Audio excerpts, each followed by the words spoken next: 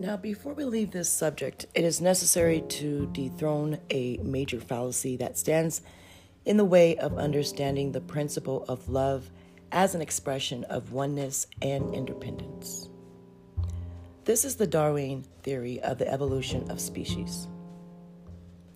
While there is an evolutionary process going on in the world, it does not apply to the species making up the world. Darwin arrived at his theory from the perception that the world is made up of creatures that can be arranged in a progressive order of complexity along a timeline. The same can be said of living things, which are made of cells of different levels of complexity. So, on the other hand, biologists conclude that these cells in a creature are as simple or complex according to the functions they are carrying out as part of a whole. Platelets are not primitive cells. They will eventually evolve into a complex form. Their simple nature conforms to their role in the body. Brain cells are not highly evolved cells. Their complex nature conforms to their function.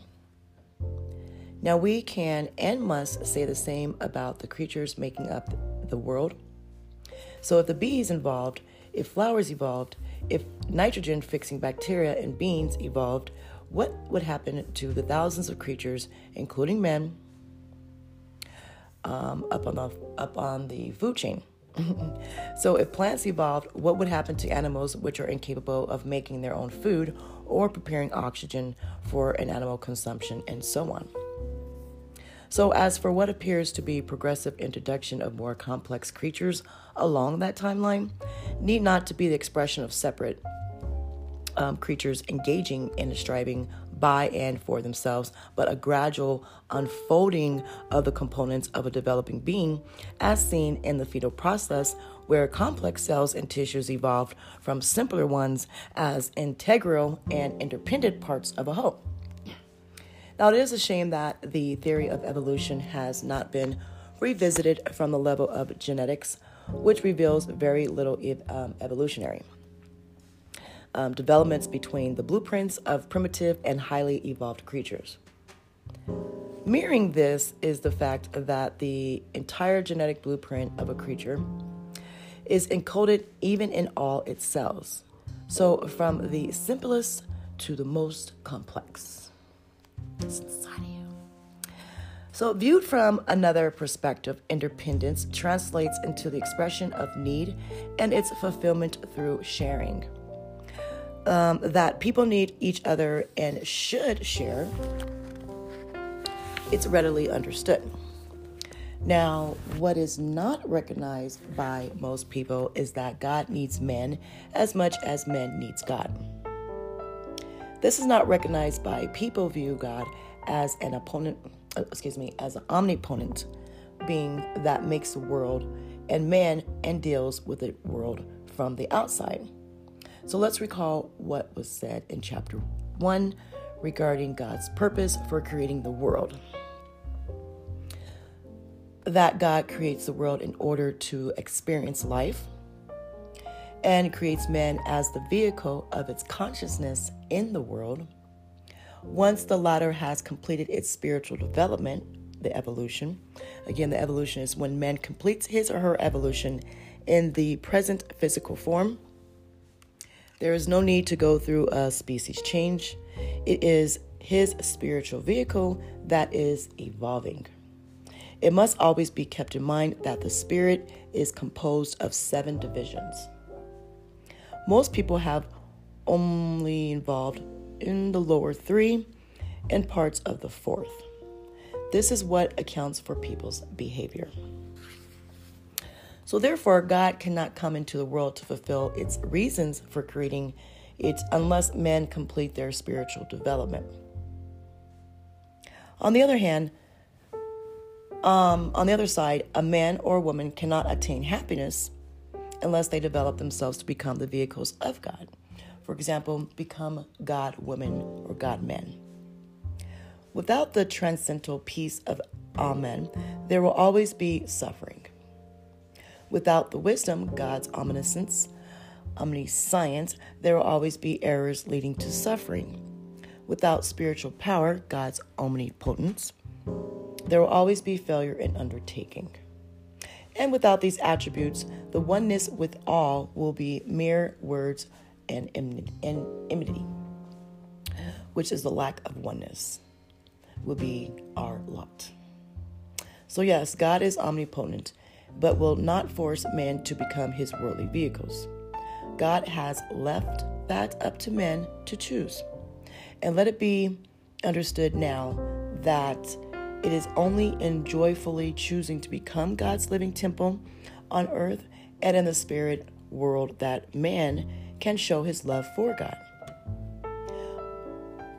But exercising his choice is easier said than done.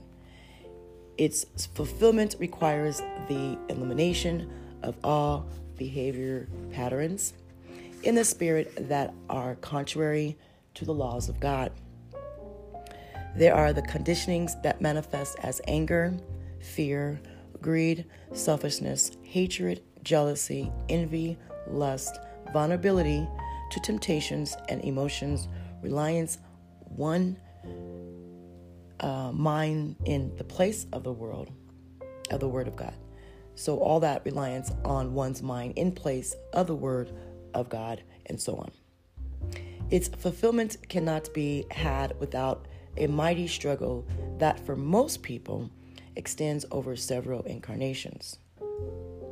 The struggle is none other than the epic battles between the forces of good and the forces of evil that have been portrayed in the great literary works, secular and spiritual, of many cultures. The Bhagavad Gita, the battles of Set and Haru, and Ra and Epep, to name a few. Consider what is at stake for men: acquiring wisdom, a power that nothing in the world can stand up to, and a peace that nothing can disturb.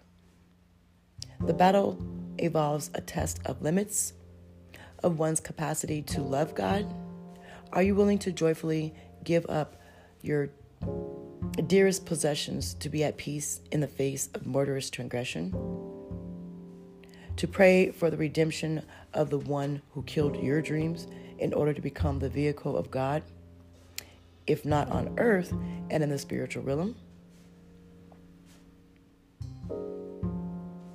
Now, if you prayed in a state of peace for the redemption of the wrongdoer, wouldn't your prayer be lacked by spiritual power of God?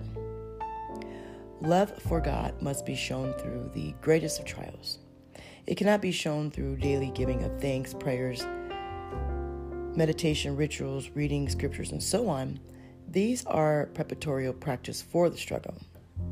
You will find out what the struggle is like soon after you make an ironclad decision to implement one of the 11 laws given in this book. Remember that these laws are not arbitrary rules, but instructions that enable you to enter into a conscious relationship with the forces shaping your life. So keep in mind that you are aware of these forces, and the forces of the tree of life have been identified as urges or inner drives that are common to all men. Now, can you postpone this task? Will you keep God waiting for you? If you cannot love God, if you cannot love God, who then can you love? Who or what will take the place of God? And if you love God, then you don't love all. Are you not then a loving being? Is not then your love universal? And if the master forces of the universe, the unifying force, love is yours, whose separative force, anger, hatred, etc., can oppose you? The joy